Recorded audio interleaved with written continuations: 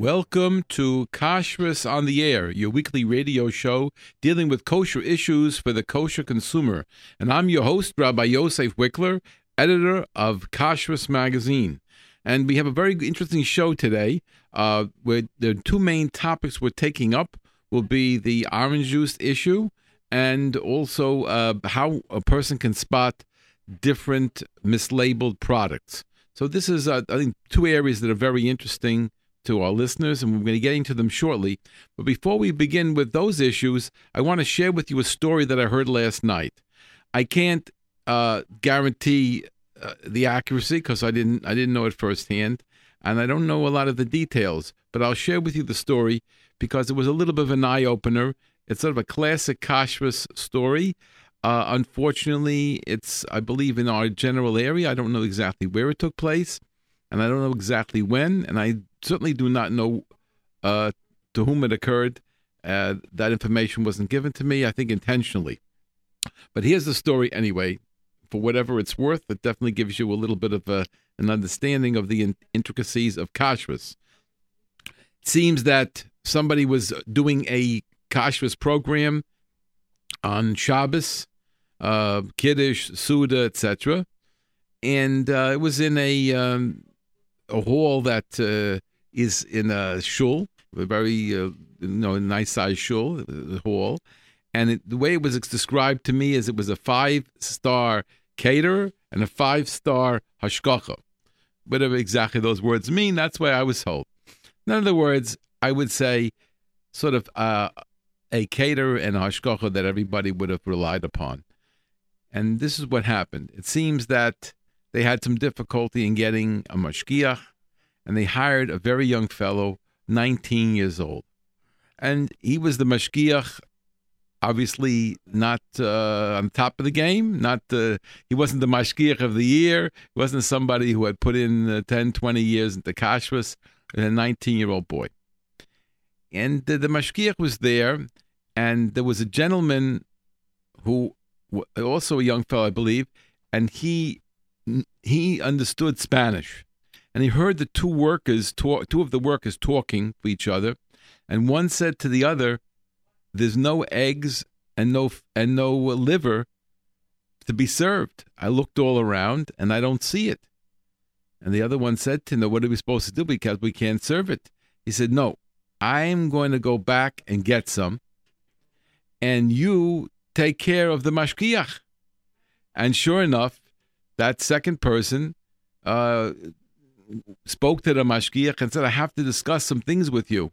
And he took him into another room, and he started talking with him. I don't know what the topics were, but obviously it kept him busy for some time.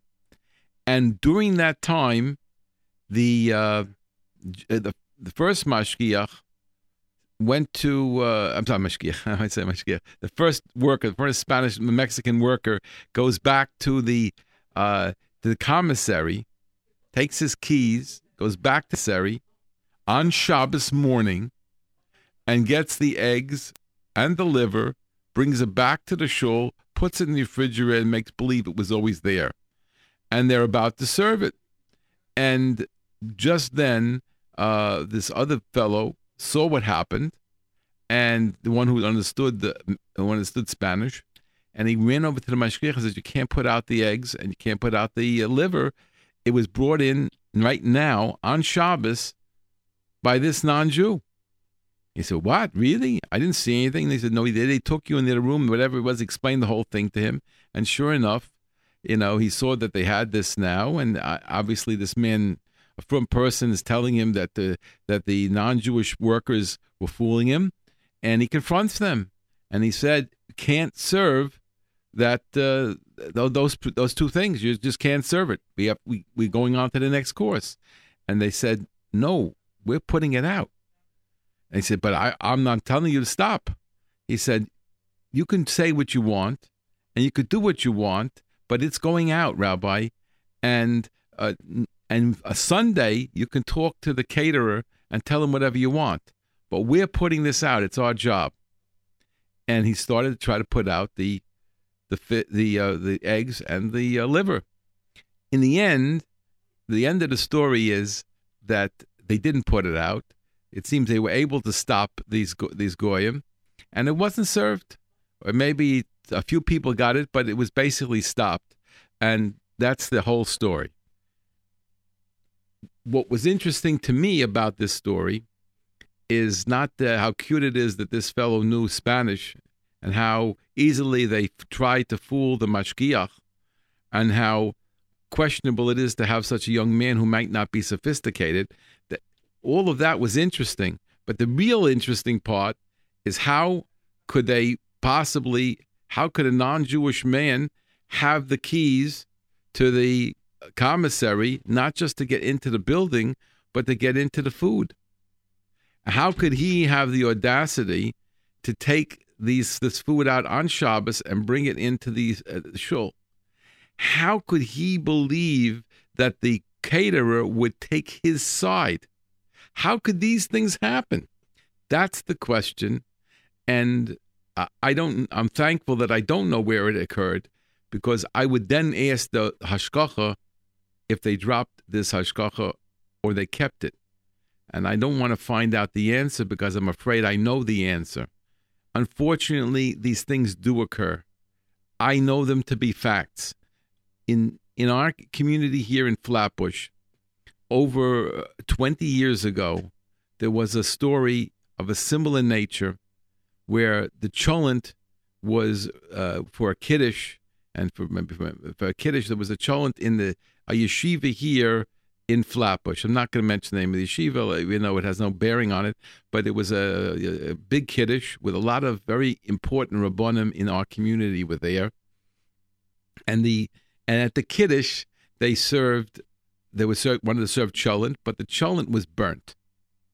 On Shabbos, one of these waiters, non-Jewish fellow, got into the car, picked up cholent, brought it back to the affair, put it on the fire, and served it. And somebody found out. And he went and told one of the rabbonim, and there was a whole to-do there at that Shabbos Kiddush among all the rabbonim. And many people were smart enough not to eat it. I don't know what happened in general, but there was a very big causa celebra. And as a result of that, they started the KIC organization here in Flatbush, which for approximately 20 years or more has been attempting to monitor the standards of the different hashgachos, the different place establishments, caterers, bakeries, meat establishments, everything, restaurants, etc. in our Flatbush neighborhood. KIC is run by Rabbi Moshe Wiener, who is their appointed man for checking these different establishments, and it's supported by some of the rabbonim in the community. And that's not as well known now as it was 20 years ago, but they're still active and doing some important work. We've had Rabbi Wiener on this show a few times, but that's something that happened 20 years ago. And this is not from 20 years ago, this story. It's a current story. And the question is, has anything changed? Have we got a handle on this matter of who has the keys? I remember years ago that I did a chasana. I was Masada Kedushin, and the gentleman who was getting married wanted to make it in a certain hall, and he had given $1,000 for down payment for that hall. And I told him that there's serious problems with that hall, and he'll have to get a private mashgiach or I won't perform the wedding. So he said, okay, give me somebody, and I gave him somebody. And I sent the man went down, and before he would accept the job, he wanted to see what's going on in that establishment. So he went down, he met with the caterer, and he came back to me and he said, I'm not doing it. I won't do the affair. I said, why not? We're talking about something that he would have made between $1,000 and $1,500 for. It wasn't just a few minute job. This is something that would take a couple days for the preparation of the food and the serving of it. We were talking at least $1,100 at that time. It was a bunch of years ago, and maybe today it'd be closer to 15 or more. So this was a serious thing, and I know the man was not big in the kashrus field yet, and didn't have all that meant much income, and I thought this was something that he would enjoy, and I trusted him implicitly. And he said to me, "I won't do the affair." I said, "Why not?" I said, "Because when talking to the caterer, I realized that he was somebody that once had the keys." I mean, again, he's not a religious man, and he once had the keys. Now he doesn't have the keys. But at one time, I could tell from talking to him that at one time he used to have the keys to his establishment, and he'd go in and take out whatever he wanted. And I will not give hashgacha to somebody who has tasted that control, because it's impossible for me to watch him enough. That's what this man said, which is very interesting. And here we have that people are giving hashgacha, and they really don't know who has the keys. It means that the 5-star hashgacha of the 5-star caterer doesn't know that the non-Jews have the keys and can walk in any time to the refrigerator, take out what they want, or put in what they want. And that obviously is a total compromise of the kashrus system. So it is a very important story. And again, I don't want to know all the details because it would put me in a very difficult position. Of course, if I did find out the whole story, I will take some kind of action, which we can do, but we always do behind the scenes, not in the magazine, not on the radio. But we do take action in ways that can change the situation. But as I don't know any of the details, I can't get involved. That's the story that I wanted to tell. And now I'm ready to begin the program. But you can reach me here at the studio, and we'll put you right on if you have anything that you'd like to talk about, whether it's about the topics that we're talking about tonight, which is the orange juice situation, and the other one about mislabeled products and how to spot them. So you can call the studio at 718-683-5858. 718-683-5858, and we'll put you on Kashrus on the Air to discuss what's interesting to you. You can also text us at 347-927-8398. Again, 347-927-8398, or call the studio 718-683-5858 to let us know what topics you want to discuss, any questions that you have about kashrus, or any reaction you have to this show or any of the other shows we've done. So without further ado, I'm going to tackle a little bit the kashrus standards of the orange juice. Now, we discussed this on Kashrus on the Air a number of times. And first time we did it, we were talking about the general topic. And we mentioned that the kashrus experts are looking into this matter. We didn't mention anything conclusive, but we did give you the indication that something is happening. The later time we discussed it, we went a little bit more into it. And I don't know exactly what I did say on the radio and what I didn't say on the radio, because I said there were a few different times we spoke about it. I just want to give you a little bit of an update into what's going on. Number one, these are the two facts I'm telling you now are facts. There's a gentleman in Lakewood who did experimentation with the orange juice from a well-known national brand. We won't mention the names. I don't want to mention the names. And in that national brand, which many people have in their houses, they found in most of the cups of orange juice, on most of the cups of orange juice, they found one or more scale insects. Not talking about the scale, which is a covering for the insect, but the insect itself was found in a majority of the cups that they took. So let me explain it to you. You take a 64-ounce container of orange juice. You divide it up into, I think it was like 9 cups. And that way you have approximately 7 ounces in each cup. And that's sort of a standard, what person would drink at an 8-ounce cup, a 9-ounce cup, or even a 7-ounce cup, maybe 6 ounces you drink, but that's approximately what it is.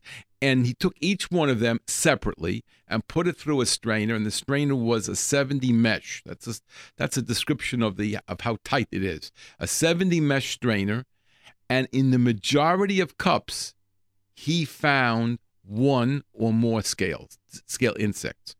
We call scale bugs. There's a lot of names for them. We'll hear about it tonight, hopefully. So that's what he did. And what happened is, somehow he said to himself, let me be sure. And he put it through a second time. Okay, that means the first cup was put through the strainer. And then after it took off all of whatever it caught and examined it, whether he found an insect or he didn't, he put what had gone through the strainer again into the strainer. So that was the second strainer, second time. And what he told us, and this is scary, he told us that he found insects the second time. We have a caller? Okay, we have a few callers. Okay, just a minute. I'm going to present the problem, and maybe hopefully they'll be talking about it. If not, we'll have to come back to it. So in other words, it went through the strainer, and it went through the strainer twice, and more was found the second time that hadn't been found the first time. What does that mean? That means that 70 mesh is not good enough. You need something that's even tighter than 70 mesh, because 70 mesh could not catch all those that went through, whether it's the size or it was pushed through somehow by the pressure. I don't know the exact reasons, but whatever it is, 70 mesh didn't work. That's what we learned from that story, and the number was frightening. Next part of the story. At the Kosher Fest, someone came up to me who owns a company that sells, we call Hamish brand orange juice. The Hamish brand of orange juice that many people have in their houses. It's a Hamish brand.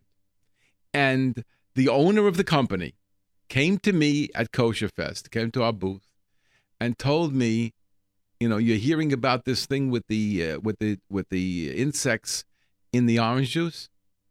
It's true. We have it too. The owner of the company told me it's true. We have it too, and we're trying very hard to work on it, but it's not an easy thing to eliminate. The owner of the company, I'm not going to tell you the name, but the owner of a frum company that makes orange juice that many people have in their houses, said that he's finding them there, these insects. So we're not talking about something that somebody invented, some theory. We're talking about down-to-earth experimentation that proves that they're there. Now, I'm going to take the callers, and then I'm going to discuss further some interesting things that just happened. Go ahead. Oh, you're on Kashrus on the Air. Can we help you? Hello? Yes, you're on the air. The company, not the Hamish company, the company before. What company were you talking about? I'm not going to mention the name. Even if you guess it, I'm not going to tell you, because I don't think it's fair to do that here now. I think that this is something, you're right, everyone's going to say to me, how can you get on the air and how can you talk about it and not tell us what to do? The answer is, you first have to decide, is there an issue for you with the orange juice at the present time? You can ask a Rav, you can ask a Kashrus agency, you can do your own work, or you can say, I don't really know, and I'm hearing something and I'm concerned. Or you could say that somebody told me that I don't have to worry about it. That's the first step. Then, if you're worried about whether this orange juice or that orange juice applies, you're really going to find out that people are either concerned about orange juice or they're not concerned. It's really not about the specific brand names. You're right. People didn't experiment with 75 varieties there's 75 names of companies. It's true. They didn't investigate everybody, but they investigated a number of them, and ones that are very common. So let's be honest. If there is an issue, then it has to be dealt with. We're going to deal with it more now, and listen to the rest of the show, because we're going to deal with additional facts that I didn't know about until today. That's really what I want to share with you. Okay, and also, I heard that this is only when they use the peels of the orange. Okay, Of the so orange. I'm going to talk about that as well, but you have to understand that there are two factors. One is in some orange juice companies, at least I don't know if all the orange juice companies, they take from the rind, from the skin, the peel of the orange, they squeeze out oils. There's two methods they use to squeeze out the oils, and those oils are added into the orange juice to give it gives a very good flavor, and so they actually take oils from the orange juice, from the oranges, and put it into the juice. That's the method that's being used very commonly. So if that's so, then all of them, at least the ones that do that, are being exposed to this peel. Also, they don't peel it the way you do. If they cut it, they don't peel it off the way you do. You know, you peel everything off and then you open the orange, and then you could be clean 100%. But that's not the way they do it. There's rarely way, you know. They do it in a way that they cut into it, and the machinery will separate out the orange, but the peel from the orange juice. But what I learned today is that they sometimes use the skin itself to produce this oil. Please keep listening because we're going further into the topic. Thank you for the call. Okay, and also, I could eat regular oranges, right? 100%. You can eat a regular orange, but you have to learn what a scale is. And I'm going to tell you right now, and all of the listeners, how to see a scale. Now, a scale bug. This is something I saw. It takes you 7 minutes, and it's worth it. Now, I know we're from people. Nobody goes to the movies. No one has television. Hopefully, things. The only videos you see are the chasna videos. Very nice. And YouTube is usher. I understand. But find a kosher way to see this YouTube. I saw it today.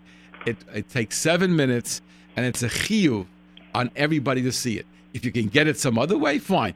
But I only saw it there, and I'm going to tell everybody how to get it. Now, you have to write it down, but I'll tell you the shortcut as well.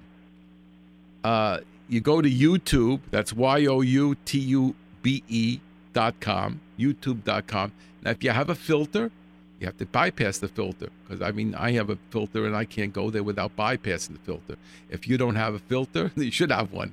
And bypassing is only the people who are allowed to bypass. But if you see this thing, somehow see it, it's definitely worth seeing. It's not 7 minutes of wasted time. It's a chiyuv to see this, because how else in life are you going to figure this one out? I'm going to describe the video in just youtube.com, and then you do a / and you write watch, WATCH. So it's youtube.com /watch. And then this is what it is. It's a long thing. $V equal 1W CG FZ KV 88A. I'm going to say it again, and then I didn't do it, but I'm going to try to make a small URL for you for the next time, where you can do it much quicker. youtube.com /watch $V equal 1W CG FZ KV 88A. Excuse me. Now, what I'm going to tell you is, it's interesting. You can't find it that way. You go there and you write, you type in scale bug on citrus or on lemons, and you should be able to come up with it. I forgot the gentleman's name. I didn't write it down. It's not a Jewish fellow who put it together, but it is a very, very effective film. I'm going to tell you 1 second. Just 1 second, please. So let me explain what's so exciting about this. What's so exciting about this film is it describes the entire process. He takes these scales, he shows you how to spot them. He shows you where they're stuck in a crevice. He was doing lemons, and he shows you how, you know how it is with the peppers that they got all mushed together, and then it makes like a crevice, and it's deep embedded in there. It looks like dust. Sometimes that dust is really bugs, and he shows you with a high-powered camera the bugs that are in those crevices, the insects. And the insects are spiders and other things like that. It's very, very interesting. And then he shows you the scales. And he opens up the scales. He has a little twig, a little metal thing, actually. And he moves the scale, and he shows you the bug inside. And he shows you different levels of growth of that bug. First, he shows you one that looks like a mush. There's no face, there's no feet, there's no wings, there's nothing there. The only thing you can see on that bug is looks like a hair. And that hair connects to the citrus fruit, which in this case was a lemon, and they live on the lemon juice and the oils and everything through that tube. That's their way of getting their food from the lemon. Then he tells you another one a little bit later, different development. It's not the same one. He took different scales, and he shows you one that has eyes, some development. And somewhere along the line, that little tube is gone, and it has its own other sources of food that it's getting in different ways. And he shows you different developments more and more. And eventually he shows you that there are legs, and you see these scale bugs with legs on them. Then he shows you that they have wings. Then he shows you a live one that came out of its shell, out of the scale, that's prancing around on the lemon, and that is cleaning itself off the wings, getting ready to fly. He shows you how different levels of development and how this innocuous-looking thing in the beginning becomes a full-fledged insect that flies away. But once if a bug is born in the fruit, then it's kosher to eat. You're allowed to eat something that never crawled on the ground. Okay, so this is incorrect. What you're saying is incorrect. There is a machlokes, but the halacha is not that way. The halacha is if it grew on the tree, it is considered to be shoretz al haaretz. What you're talking about is something that grew off the tree when it's on the ground. Let's say, for example, when you take grapes off and you put them down on the ground and they become raisins, or you're high up somewhere and they're no longer attached to the ground and they become raisins. If they came on the grapes at the time, or into the grapes at the time when it was detached from the ground, that's correct. It's not shoretz al haaretz. If they grew there when it's not attached to the ground. But something that grows inside a fruit that's attached to the ground is called shoretz al haaretz, even though you think it means that he's supposed to come out and walk around. Yes, that's the words, but the halacha is not that way. The halacha is that if it takes place on the tree, then it is considered to be a shoretz al haaretz. Again, there is a machlokes, but that's the halacha. Okay? Thank you. Thank you very much for listening.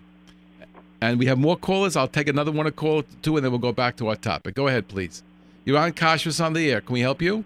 Yes, I had two questions. First question is, eating oranges, is it enough, even if I don't see this beautiful video, if I take a scrub brush and scrub the outside peel, am I safe that way? Very good question, and we're going to take it up in the next few minutes. I want to read certain parts of something that was written already by somebody else. It's going to answer that question. Okay, my second question is, you mentioned about this, how he strained this, and I have no concept of how fine the strainer is, but those bags, those garnet bags from Bodeg, is that sufficient to strain orange juice? Well, then you'd have to ask Bodeg what the mesh is.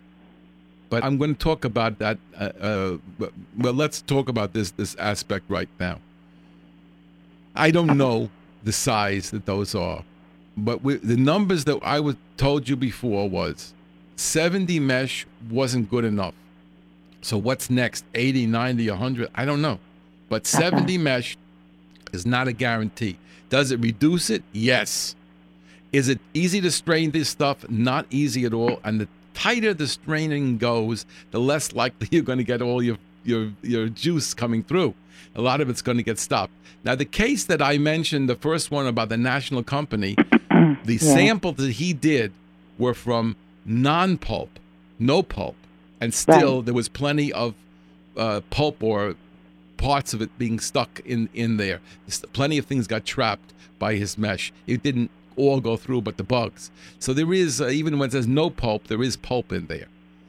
Okay, so I don't have an effective way for you to do straining yourself. I want to discuss something that was written and put up on the internet. A good friend of ours, Yair Hoffman, although I really should have called him and to be involved, but I didn't have a chance to do it. It all happened today, and that's why I'm taking this up this way today.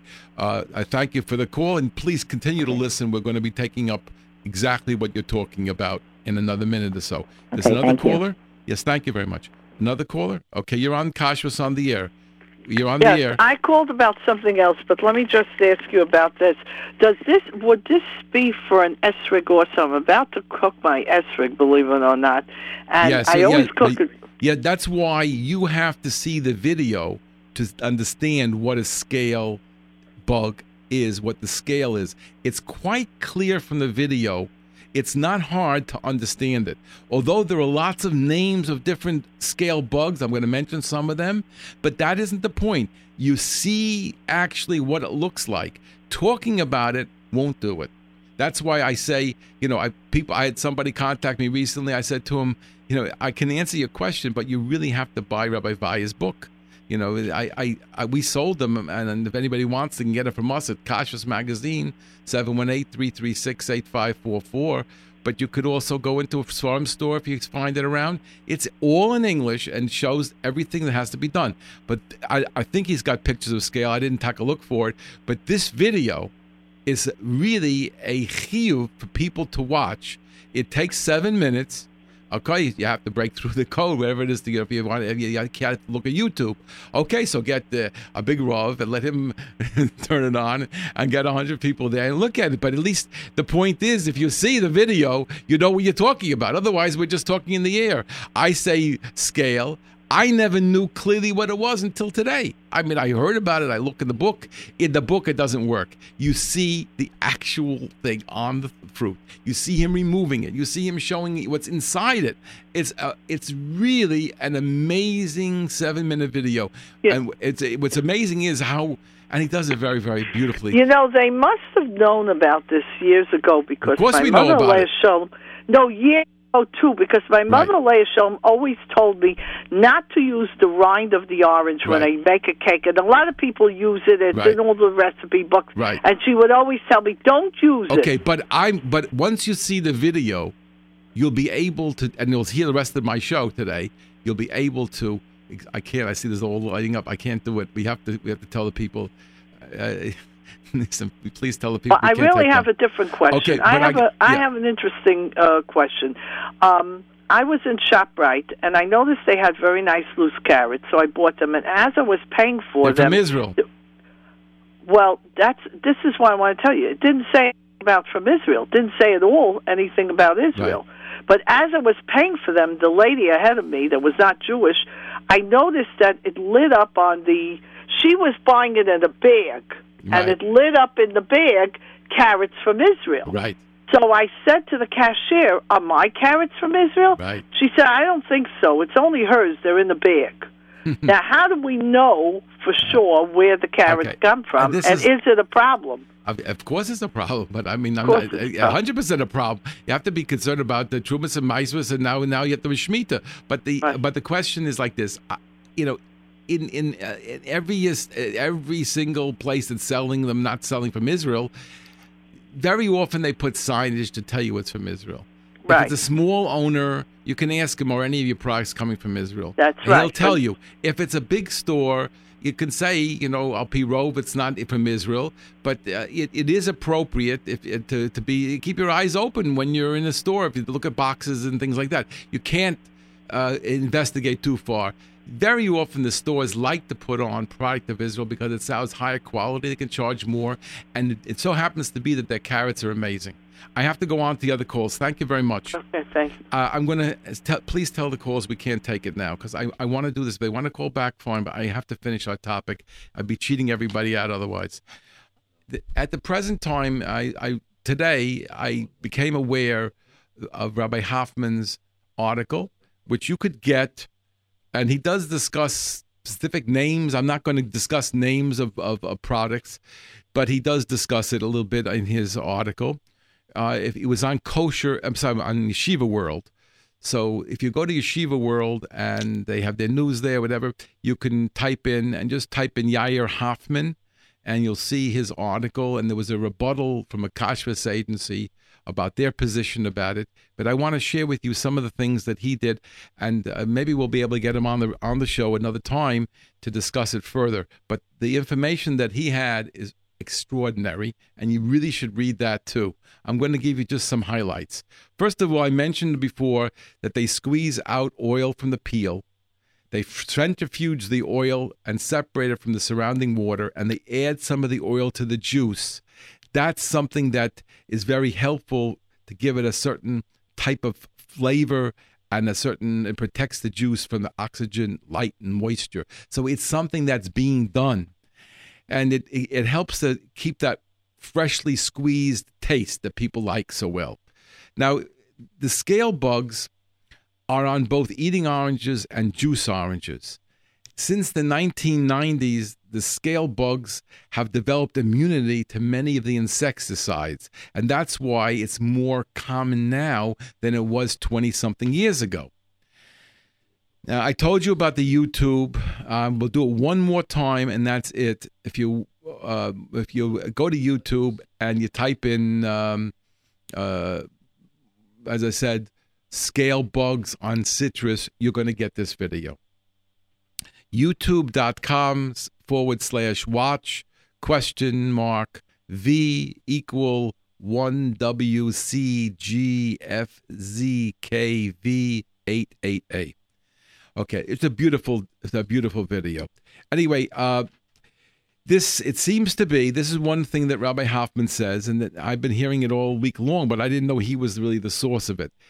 It may be a little known fact, but in the United States, this is not a problem with off-the-shelf oranges, which is basically what we're buying, because the fruit is waxed, and the scale bugs that remain after the intense high-pressure wash did not come off. So he says that even if there would be the scales, they probably do not come off on account of the wax. So again, some oranges are waxed and some are not. You could tell the ones that have the shiny surface and it feels a little wax, etc. Those would be the waxed ones.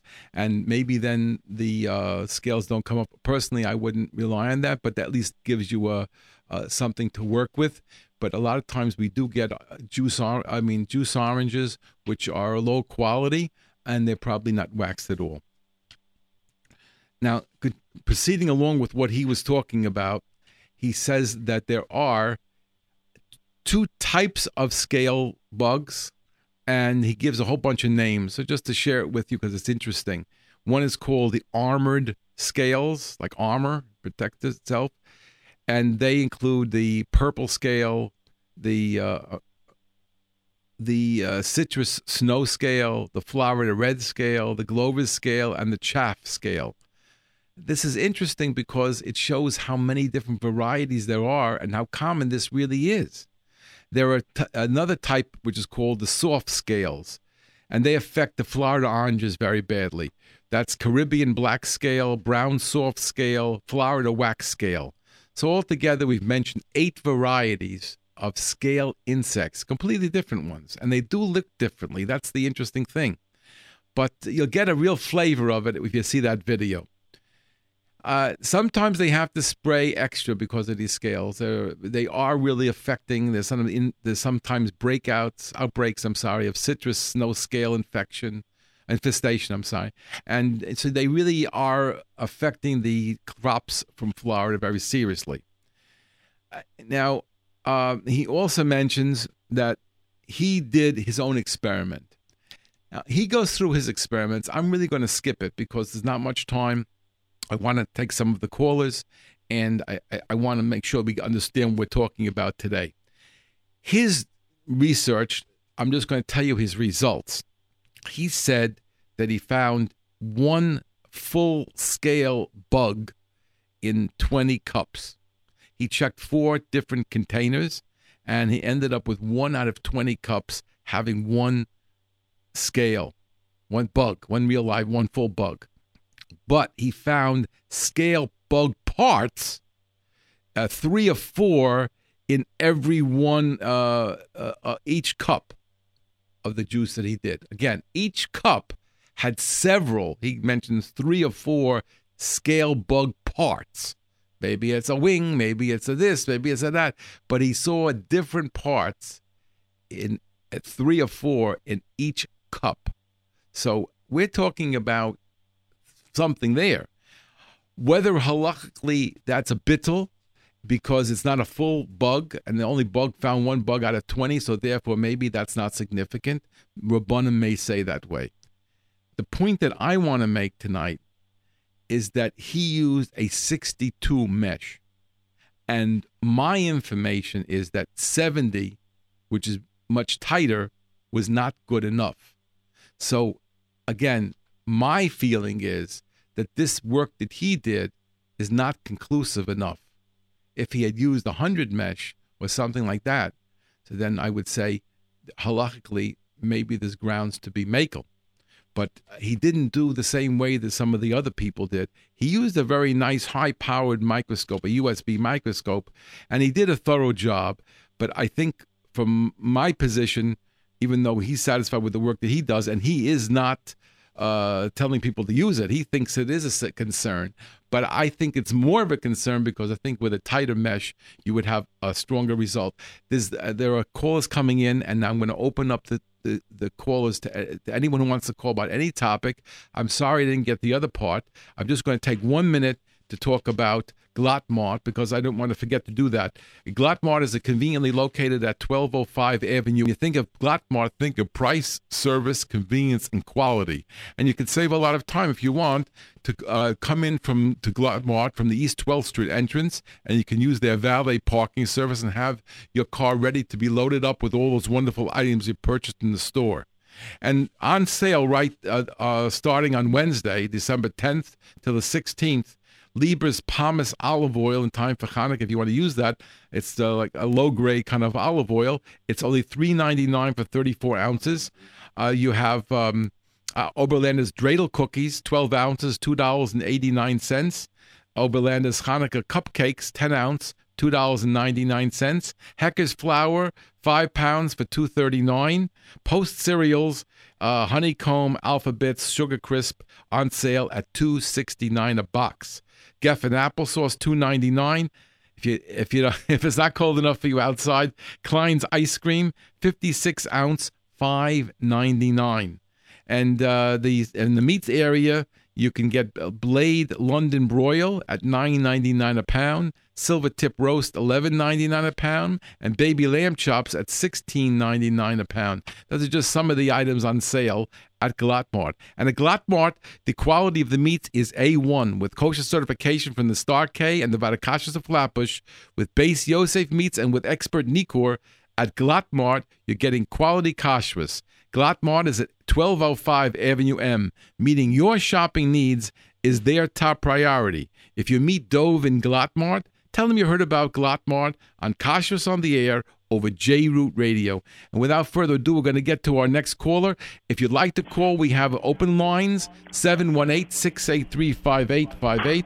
Again, 718-683-5858. We have your calls until the end of the show, hopefully. Go ahead. You're on Kashrus on the Air. Okay, thank you for taking my call. I just wanted to ask you, my mother asked me to ask you, she wants to know if now we have to check every orange we eat or every single cup of orange juice we drink. Well, again, the decision about using orange juice is a halachic decision that I'm not going to make for you. You have your own rabbi, and he's interested in this just as you are, and he's going to find out the answer for himself. You can ask him, like you ask him a shaila for Shabbos, etc. So you ask him this shaila, and if you want, you can call a kashrus organization that you trust, and that would be fine. That's fine for you, and that's how you decide about kashrus, about the halacha.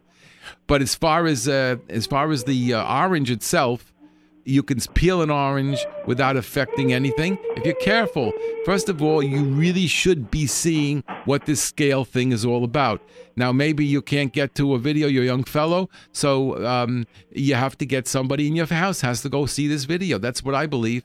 I wish I could get it in a way that I could give it to you and we'd email it to the people and you don't have to go to YouTube. But I think in this particular case, it's a mitzvah to see it because there's no other way to understand it. And you want to know what's on your orange. So we said that if it's a glazed orange, waxed orange, so there's less concern. But in general, I would say cut the orange peel very carefully. Make sure you're not going through anything that looks like it could be a scale insect. Looks a little off-colored and looks like a little thing attached to it.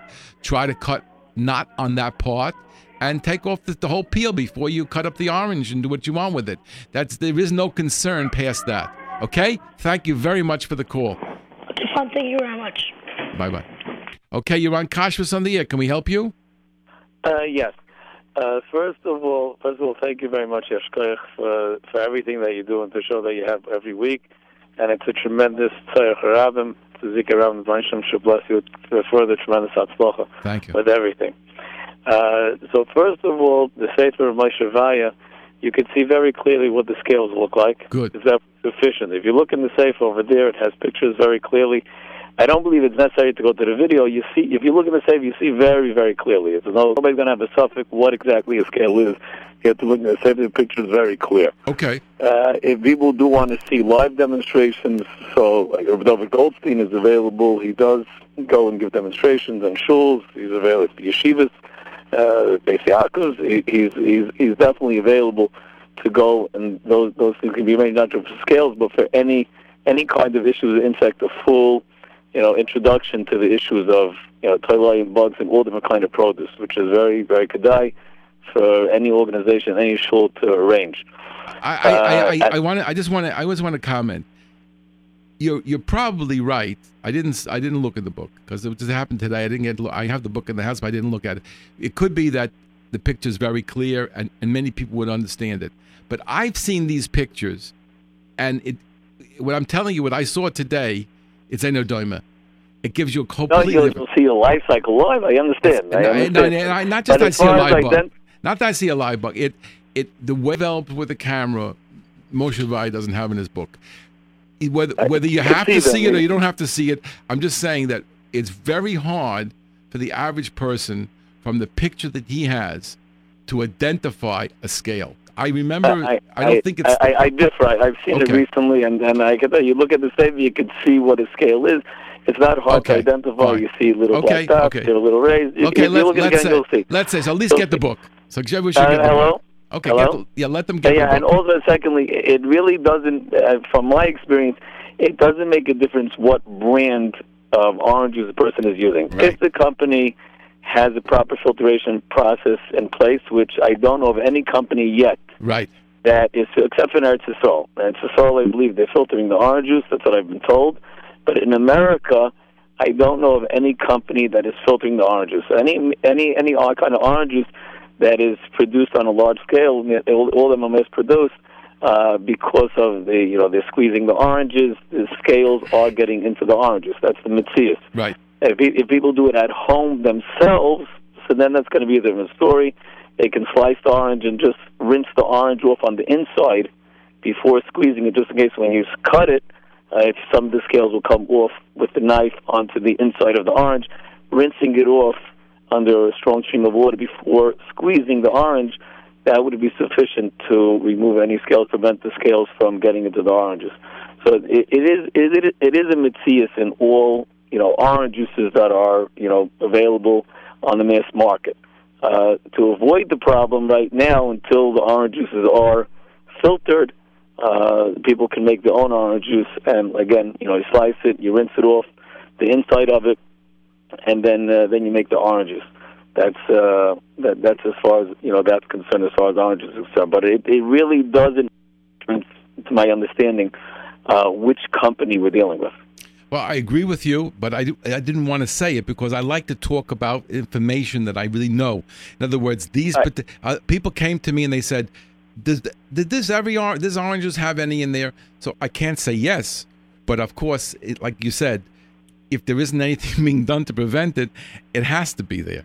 But I didn't want to, I like to be talking about facts. That's why I mentioned that there were two companies that I happen to know facts about. And yesterday I just saw scales, 3 scales that came from a small serving container, like maybe it's like a 16-ounce container of a national brand. Again, I won't. You don't want. Were those to say scales? the name, were those the scale on the outside or the bug itself? No, so I'll tell you. There was in the orange juice. Rabbi Goldstein actually showed me 3 scales.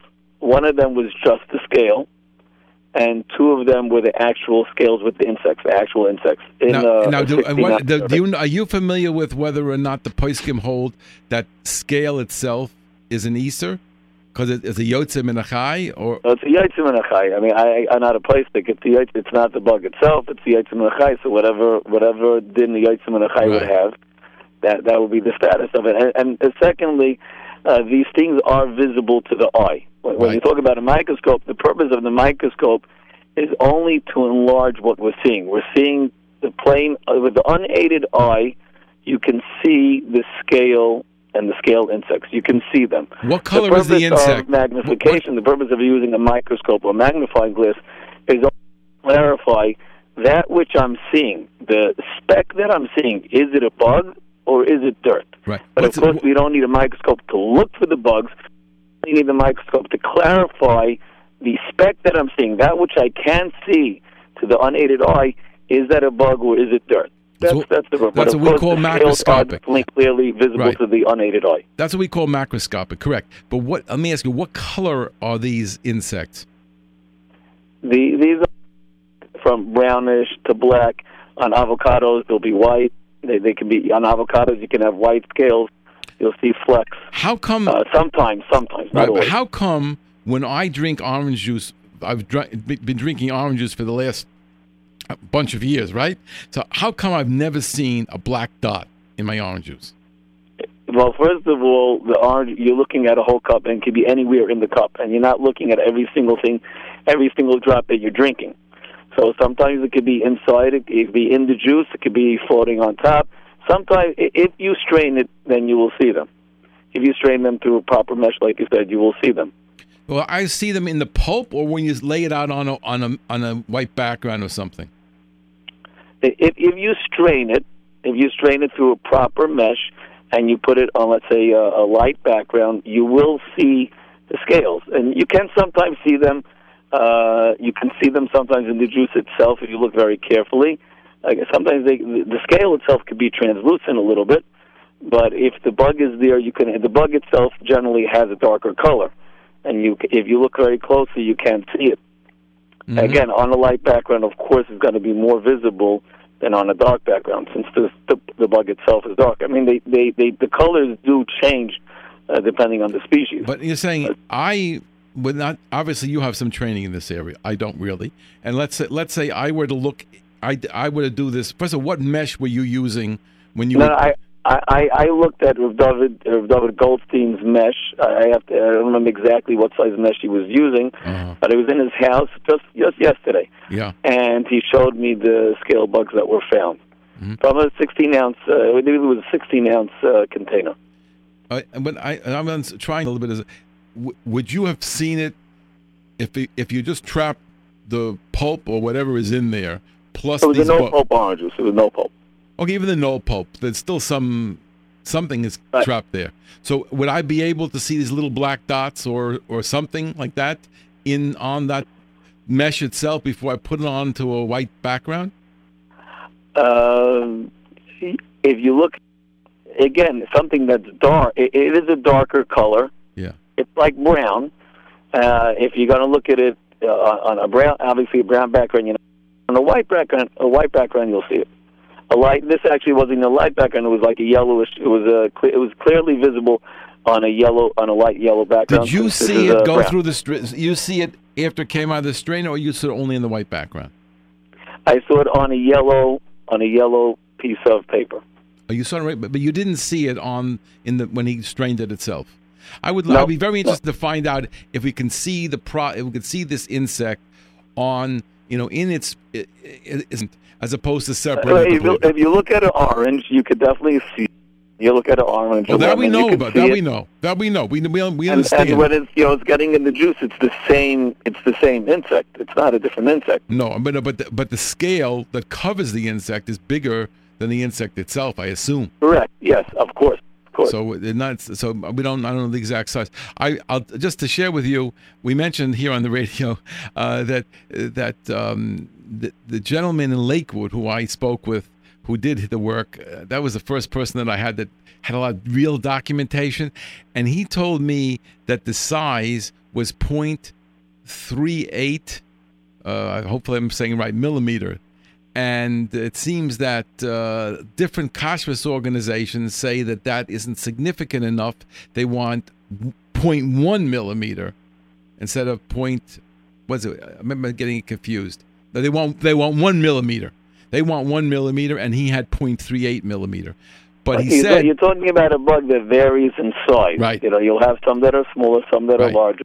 So he said it does exist, right. And he said that you can see it with the unaided eye. You definitely can see them. He said with the naked eye you can see 0.1 millimeter, and his was between 0.25 and 0.38. I'm amazing how could you do all this work. And he says that that's the size. And some people were arguing that it wasn't visible. They saw a little dot, and they said that, but I can't recognize it as a bug. That's the question of macroscopic. So some people are going to tell you, if you call them, Rav, whatever, he's going to say, well, that's not really visible because you can't see it as a bug.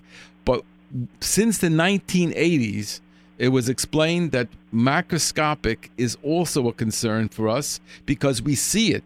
The loop or the microscope is just to let us know that is really a bug or not. And in fact, it's really a kula, not a chumrah, because if it's not a bug, then we can eat everything. And if it is a bug, then it creates a problem. So we really do need to look at it. Right, the only time you need the loop is really when it's not moving. When they're moving, right. You don't need a loop because you see the spot moving, you know right. that it's a bug. Right.